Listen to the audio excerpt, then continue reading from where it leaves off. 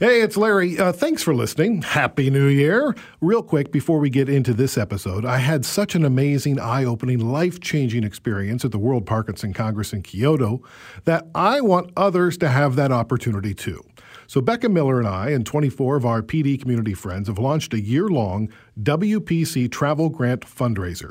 We're each doing a 2-week Facebook fundraiser. Mine's underway right now because my birthday's January 9th.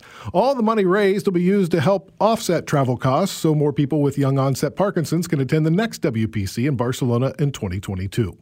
You can search out details on the When Life Gives You Parkinson's Facebook page or donate directly to the WPC website. Go to wpc2022.org/YOPD fund. If you or your business would like to supply matching funds, hey, good on ya. Email me at parkinsonspod@curiouscast.ca. And now, on with the show. Hi, my name is Larry Gifford. I have Parkinson's disease. And it is quite the plot twist in my life story. This is When Life Gives You Parkinson's. Joining me on the podcast journey is producer and reporter Nikki Reitmeyer. And in this episode, how Parkinson's impacts the narratives that we have about the people in our lives.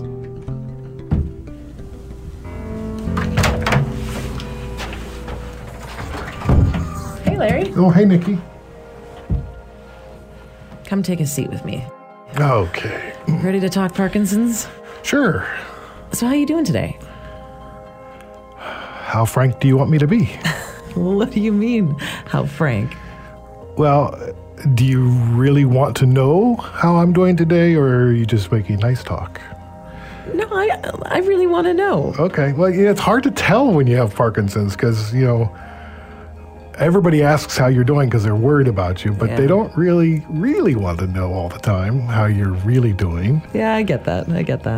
So I feel like it's when I start to share exactly how I feel, then I have to almost backpedal and make people feel better about me having Parkinson's. Do you think that doing that, though, helps you comfort yourself at the same time? Like you're assuring yourself that it's okay by assuring other people that it's okay? Well, no, because then I feel like I'm having to make people feel better about who I am.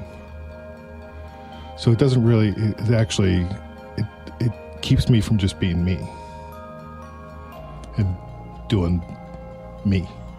So when you're explaining to other people and comforting other people about your Parkinson's, you're not Larry Gifford, you're the sick boy. Well, yeah, because just in the office, how you doing today? Well, that question was never loaded until I came out with my diagnosis, and now it's like, how much do I want to share, and how much do you want to know? And all these things go into my head. Yeah, and who are you asking that question to? Are you asking that to Larry, or are you asking that to sick Larry? Right, and I don't know oftentimes. And then if I say, I'm good, they're like, it's a good day. And I'm like, you wanted the other answer. You wanted the sick Larry. He's here too. I can bring him forward. And then it's trying to live up to like I'm just living life. And then, but for everybody else, they're like, you're living life as somebody who's sick, who's got this thing, but everybody's got their thing. And so then it's figuring out, how do I just live life? And, when I go to counseling, my counselor tells me, she goes, however you would have answered it before is probably how you should answer it now. So there's some people that you're going to get more in depth with, and other people you're just going to go, I'm fine. Do you think that as a result, you've started to enjoy conversations with strangers a little bit more? There's something about the anonymity that is maybe refreshing in a conversation with a stranger that you might not have enjoyed before? Yeah, I'm much more comfortable, just, I guess, more accepting of different people because they don't have any preconceived notions of who I am, and I don't know who they are. So it's just sort of like you can be real. And that's, I think sometimes we go through life with all these people that we know, and we're not as real as we can be because people have an expectation of what you should be based on how they know you. So when I'm with my college friends, they expect me to be college Larry. And when I'm with my brothers and sisters, they expect me to be the youngest brother. And when I'm at work, I'm the program director. And so everybody has an expectation of how you should behave or they position you in their life the way that you should be. Which is why when you announce you have Parkinson's, it throws everybody for a loop. That kind of makes sense because you recognize that everybody has you pegged as a certain character in their lives. And all of a sudden, you've thrown everybody for a loop by announcing that, in fact, there's a different element to you that they didn't expect. I was miscast in your life story. Yeah. Now they don't know where to put you, and you're going, it's okay. This is who I am, but you can still think of me as the other guy too, and you're maybe overcompensating now to make them feel comfortable in the way that they'd originally cast you. Well, because they want you to be okay, because that's how you were in their story. Right. So let's get specific. How has your mom dealt with you being recast in this narrative that she has about you? You know, your mom of all people. Yeah, that's a good one.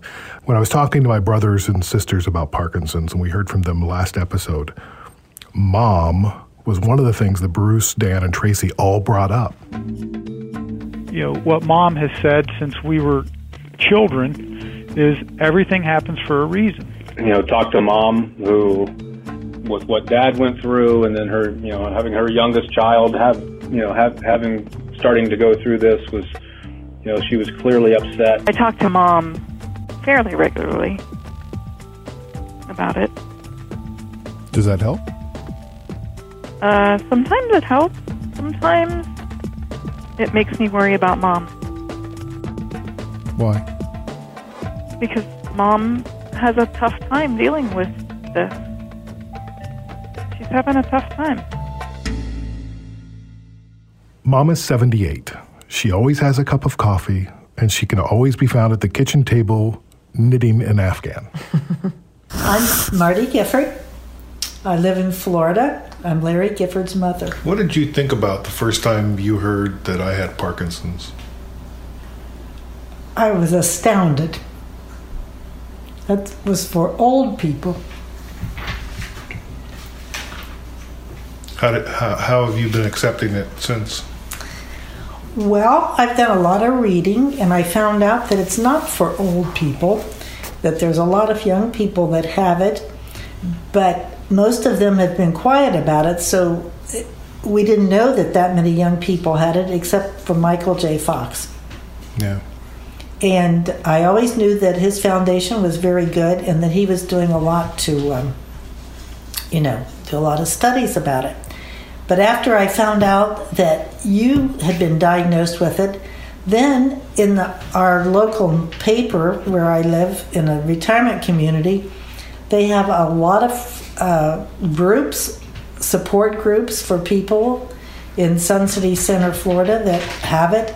It's for their families. It's for their caretakers.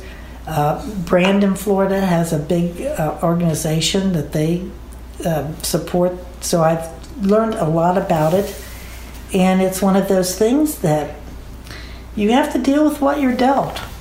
When did you first notice that, before my diagnosis, that maybe something was off? I wondered for quite a while why you walked the way you walked. But because I'm so far away, I thought, well, maybe you had always walked a little differently, and I hadn't noticed that. But when we were visiting you on Christmas before you were diagnosed, I noticed that you really had something wrong with the way you walked. What did you think it could be? I don't know. I just thought... Actually, I thought maybe it was because that you are a little overweight. I thought it had something to do with the weight factor. Yeah, that's what I thought. Well, I thought my shoes were heavy and I was heavy. Well, maybe both, but no, I thought it had something to do with the weight, actually. Yeah. What's the hardest part? That it's you and not me. You have your life to live, and your child, your wife. In my life, I've had a wonderful life. So I'm at the end of the candle, and you're not.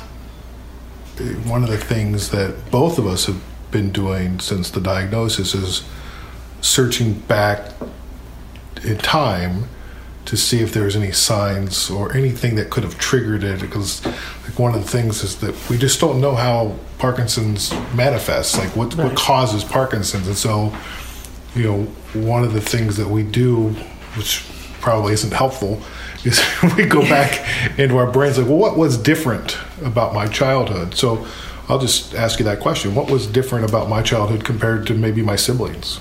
Well, the one thing that was different was that your delivery at birth. And you tended to be a little different than the rest of them, which is not a bad thing. But you were born not breathing because you were born chin first instead of head first. And so the doctor had to give you mouth to mouth, and you did not breathe for less than a minute when you started breathing. And they had us watch you when you were little, and everything seemed to be okay, but I've always wondered if maybe that didn't do something to one little part of your brain in that little second. Yeah. And then I was also sick a lot my first year. Right. And that was, you always had a runny nose, which used to really bother me. You were the youngest of 4 children, and I had this one with the nose running all the time. And they finally did a blood test on you, and you were allergic to your own antibodies. And they told me that you would probably outgrow that when you were a year old, and you did. Yeah. So those were just a couple little things that were really different. Another thing is that the 4 of you had a lot of, and me included, had a lot of strep throat when you were little. And so therefore you were on a lot of penicillin, which, and the funny part of that is that I'm now allergic to penicillin. So this is, Yeah. But those things you were a little bit different. The other thing is that I noticed, and it didn't matter to me, but you were never as coordinated as the other children. I was the ugly duckling. No, you were actually very cute. Everybody thought you were so adorable. But, they were very involved in sports and team sports. And you tried them all, and I watched and suffered through them all. But you were not athletic. You just didn't have that coordination that the rest of them had. Yeah, and is that because I just didn't have it, or because something was, wrong with my brain? Oh, I think you got it from your dad, because I was more coordinated. Well, yeah. I want to know how Becky how does she cope with all this? I guess I just focus on the present as much as possible. Kind of be in the moment of what do we have to deal with today? What's going on right in the moment? What's the best way to handle that? How do I stay calm? How do I support you? How do I support Henry? And then try not to be in the future too much, because that's where all the uncertainty is. We honestly have no idea how this is going to play out. And there's really no use in worrying about it. So staying in the present moment. And part of that is just really, we're very fortunate. We have a really good life considering everything. And we've made some choices, and we've also had some good luck, and just kind of focusing on those things and making the most of making it remain a full, rich life. And that's it's the simplest way, I guess, to put how I deal with it. Do I have moments when I just want to curse at the sky, or I get really annoyed, or I catch myself having a reaction to something that's because of your Parkinson's, and I catch myself like getting frustrated and a little angry about it or irritated or something, and then you kind of have to pull yourself back and get back into the moment again. And then into a more grateful attitude, I suppose. But that's the big picture way, I suppose, how I handle it. Well, and if I'm honest with myself, the first, let's see, I was diagnosed in August, September, October, November, December, January, February. Probably the first 7 months, I drank a lot. And I ate a lot of foods that just were comfort foods. Yeah.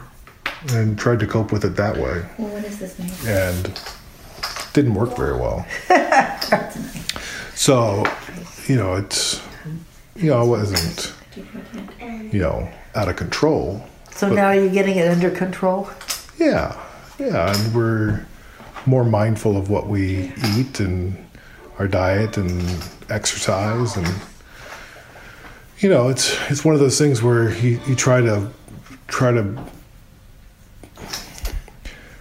It takes a while to mourn the death of your past life and realize what's coming forward and what you have to do to live now.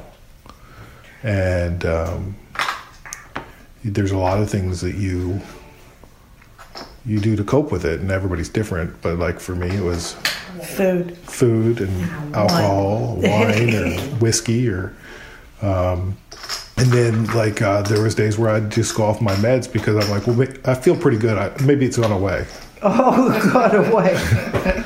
It's like that was wishful thinking. Well, yeah, it didn't work. Yeah. So then you have to get to a point where you're ready to, accept it as part of your new normal. You're still the same person. You're just still the same with some problems. Yeah. And guess what? I've got arthritis and some problems too. And if somebody tells you they don't have any problems, they're lying. We all have whatever we have. And exactly. We got to deal with it and live our life. And yeah, we just have to go on. And we might cry a lot, but we go on. Yeah. Thanks, Mom. You're welcome. I love you. I love you. Oh, I love your mom. I love how she related to you at the end and said, look, Larry, everybody's got problems. I've got problems. You just have some different, maybe more complicated problems. Right. Yeah. Well, and she's been through a lot. Her husband died 15 years ago. And, when that happens, you think, well, what possibly could there be to live for? And then she found a new partner. And so, everybody finds their way in this life, and we all have problems. And so it's just figuring out how to wake up each day and move forward. Well, it's no surprise that this hasn't been easy for her, just as this journey obviously hasn't exactly been a cakewalk for you.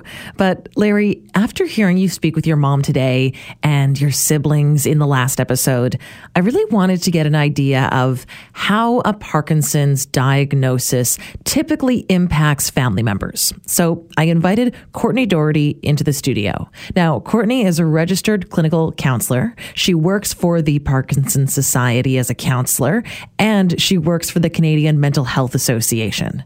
So, Larry, I don't think you'll be surprised when I say that just like we heard from you and your family, a Parkinson's diagnosis can have a really big impact on everybody that you're close to. I would say it has a ripple effect on the entire family and close friends as well, just like it is a loss for the person actually diagnosed, it can be a loss for family members. So different, symptoms might make roles in the family change. So, maybe the person with Parkinson's was the main cook in the family, but then some of their symptoms progress so that they can't really chop things as easily. And so, roles are constantly shifting. I think that it's a constant learning curve because with Parkinson's, it is a progressive disease. And so what that means is that it's not just one loss. It's, in a way, a series of losses, because once you sort of become familiar with the way things are and you get comfortable and kind of figure out your new normal, then something else might happen and then something else. And so it's a constant learning process. It's going to be constantly shifting and trying to be flexible with one another. I think it's so important to have open communication, and that can be really hard. hard, especially in the face of a diagnosis. People will want to shut down. Some people might be really comfortable talking and sharing emotions. But I really, really would encourage people to find a new openness with their families and to be able to share their thoughts and emotions because it really will help to reduce some anxiety. Those family members, is it common for them to feel guilt? Because I kind of imagine that, you might feel guilty because a person is going through this and you're not. Or you might feel guilty because you get frustrated with them and you know that you should be feeling sympathetic. 100%. You said it. The other day had a couple caregivers or care partners, we sort of use that term interchangeably, that I spoke to in the same day, and every single one of them was saying, I feel so guilty that I just can't be more patient. And, I feel for them. They're going through this. They can't control their symptoms and what they're doing. And I really encourage them to have some compassion for themselves. So self-compassion. Interesting. So compassion for themselves as well as the person that has the diagnosis. Of course, both. Because while sure, it'd be great if they could be patient all the time, they're also dealing with a lot and they never really probably envisioned their lives to be playing out this way. And, having to all of a sudden take on this role that they never really were prepared to take on. So, of course, having compassion for themselves while also having compassion for their loved one that they're trying to care for. It's so important. So important to take care of yourself. I think we all know that, age-old analogy of on the airplane, you have to put your own oxygen mask on before you can help anybody else. So you really, as family members, need to take care of yourself before you can really full-heartedly take care of others. And I would also encourage the person with Parkinson's to accept help, because that can be a really difficult one as well. It's hard for them often to admit that they might need some help, and they might not always need help. So again, that's where communication comes into play. So, if somebody's struggling with buttoning up their shirt and the caregiver, the partner, or the family member just goes to help them all of a sudden, that can be very, very maddening for the person with Parkinson's, because, it's like, no, I can do this. Just give me some space. So really having that communication open. So asking them, when you're struggling, do you want me to ask you if you need help before I just jump in? So based on Courtney's perspective, opening up communication with family is a really big deal.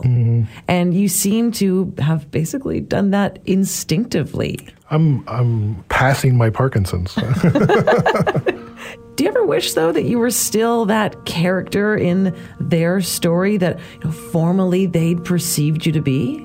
Sure, yeah. Would I rather not have Parkinson's? You bet. It changes everything. The other day, my son, we were talking about, he's 9 and he loves cars, and he wants a fancy car for his 16th birthday. I'm like, well, you raise half the money and your mom and I will put up the other half. And he goes, are you still going to be around then? Wow. And I'm like, oh, we have some explaining to do. Because Parkinson's doesn't kill you, but in his mind, I'm really sick. If we're talking about having to explain yourself to people in order to make them feel comfortable, the explaining of yourself that you have to do to your son is on a whole different other level than what we were just discussing, explaining yourself to, coworkers or a relative that you haven't seen for a while, or an old high school friend on Facebook. Having to comfort your son is a totally different approach. What has that been like? You start very simply. And he obviously notices I walk differently and I can't do all the things. I can't roughhouse like I used to. Some days I just need to go take a nap because I'm really tired or my arms are sore. So you just sort of talk him through that. Last night he goes, Hey, Dad, I have one question about your Parkinson's. I said, what's that? He goes, well, why do you walk the way you walk? And so it gave me an opportunity to talk to him through that process. And, how my brain can't send the message as fast to the right side of my body as it can to the left side. So my left is ahead, and so it sort of drags my foot behind. And then he goes like this, and he demonstrated what that might look like. But those questions don't come up frequently. It's just when he's ready to ask. So we don't talk about it all the time. But it's part of our daily life. He'll point out that my arm's shaking, or I'll come home from work and he'll want to play, and he wants to play on the floor with race cars and whatnot, which is awesome because I love that. But I can't always physically do that. And so the other day he goes, "Hey, Dad, do you want to play?" And I'm like, "Yeah, let's play."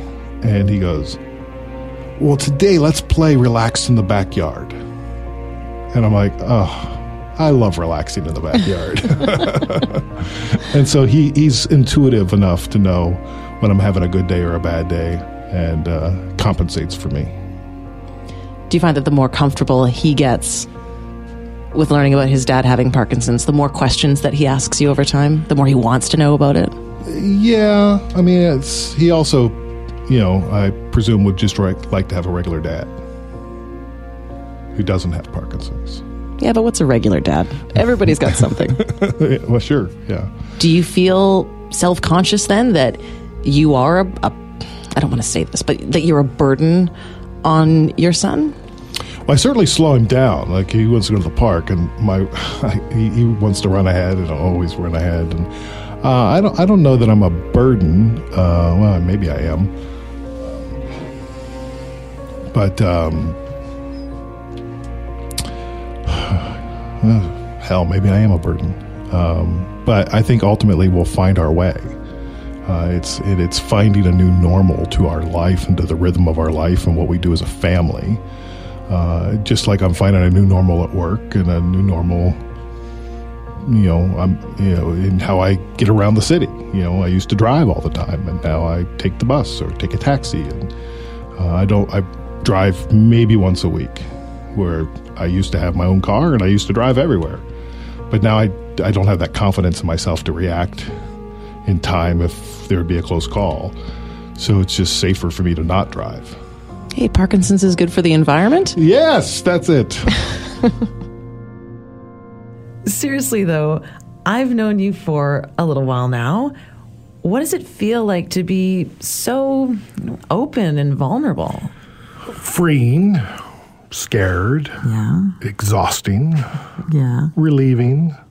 I'm kind of to the point where it's easier to be an open book. And I want to get to the point where I don't care what you think about my Parkinson's. That's a journey. But I'm modeling after others I've met. For instance, the Sick Boy podcast, Jeremy Saunders, Brian Stever, Taylor McGilvery. We met these guys in the first episode. They're fearless. They're not afraid to get real, share their unvarnished truths, and talk about or ask any question that comes to their mind, which is wow. Here's Jeremy and Brian making me go deep on their podcast. Out of everything you've gone through so far, what would you say is the biggest thing that Parkinson's has taken away from you? My certainty. My ability to walk through life feeling like I'm in control of myself. And what would you say is the biggest thing that it's given you? Perspective, and a clarity of the now, like just being here, and not getting so caught up in the bullshit of every day. And when my son says, "You want to go play?" Whenever I can, I say, "Yeah, let's go." Where before it was like, "Oh well, let me relax here." Yeah. How do you find your emotional happiness? Like, if you before learning that you had Parkinson's and now living with Parkinson's, like, where would you put your happiness levels during both of those times? I was really happy, I guess. I mean, we live a happy life. I've had good jobs. I have great son, good marriage. What's interesting about Parkinson's is it sort of fades your emotions away, like your physical, like facial features and stuff. So like people can't read you as well. So you become a better poker player, right? Absolutely. But join the world tour if you don't drop. But I find I need to force happiness more. or be more mindful of being happy, or you fake it till you make it some days. There's more effort. A lot more effort, yeah. Forcing happiness. Wow, that's a really interesting idea. I guess I never really thought about you having to fake happiness. Well, and it didn't occur to me, too, until I thought about it. I think some days you forget to smile. Like, it used to be an automatic thing, and it doesn't happen as organically as it used to. I get less authentic joy from everyday life.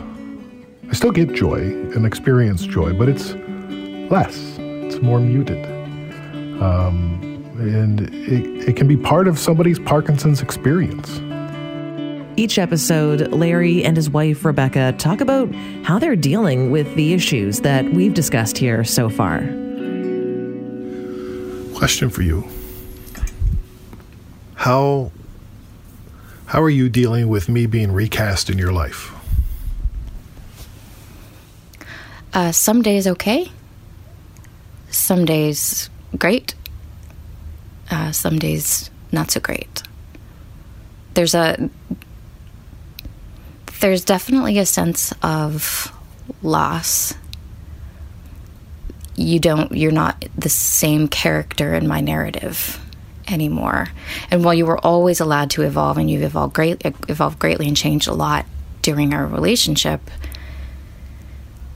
there certainly was a vision of the future that did not include Parkinson's.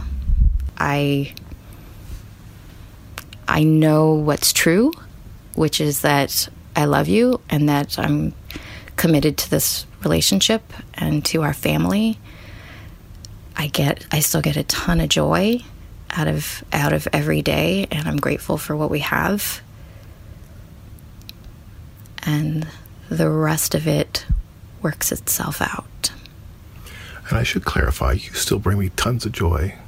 But I don't have as much joy in everyday life as I used to. I know. I knew what you meant by that. I did not take that personally when you said that. I knew what you meant, because I've been witnessing that. And until we had a diagnosis, I guess I didn't really attribute it to anything other than just you kind of getting older and less exuberant, I guess. So maturing and calming and being more grounded and being more centered. And that's what I always attributed this to, kind of their calming down that was happening, and smiling less and laughing less, not being less happy as far as I could tell, but just expressing yourself less exuberantly. And now to know that it wasn't just maturity or getting older. I wasn't actually getting any more mature. Right. Certainly. No, of course not. No, and then it was actually part of the disease process. That's a very that was a surprising part of this, what we're discovering about this disease. After we stopped recording, my wife asked me how I'm dealing with being recast in my own life story. Part of me is sad. Part of me is scared. I'm nervous, angry, and confused. When I'm open to it, I can see the light, the opportunity, the gifts of friendship, mindfulness, health, community, purpose, advocacy.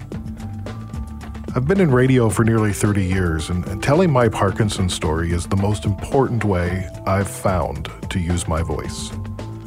It's certainly not the part I thought I was playing. Disease guy wasn't on my life's call sheet.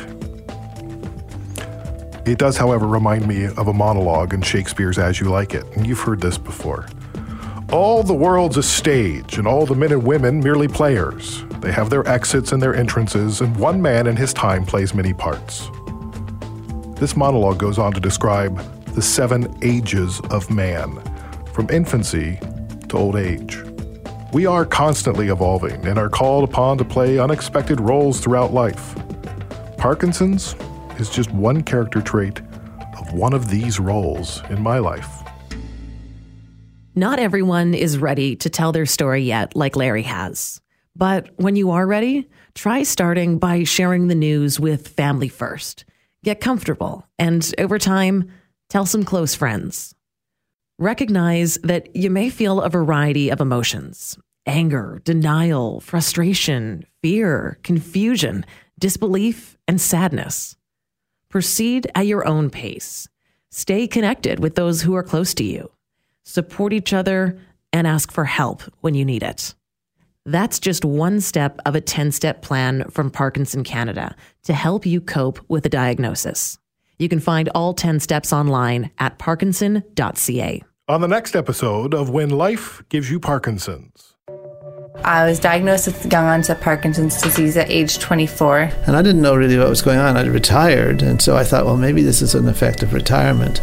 My GP recommended me to a psychiatrist, and after some period of time, he said, I think you should see a neurologist because I think you might have Parkinson's. And when I'm like having a really bad anxiety attack or turning into a panic attack, I feel like I need something that I don't have. I've been recommended try CBD oil. I have Parkinson's, and so I have trouble sleeping. But I don't know how to use it or what I should do. Yeah, we definitely have a lot of options.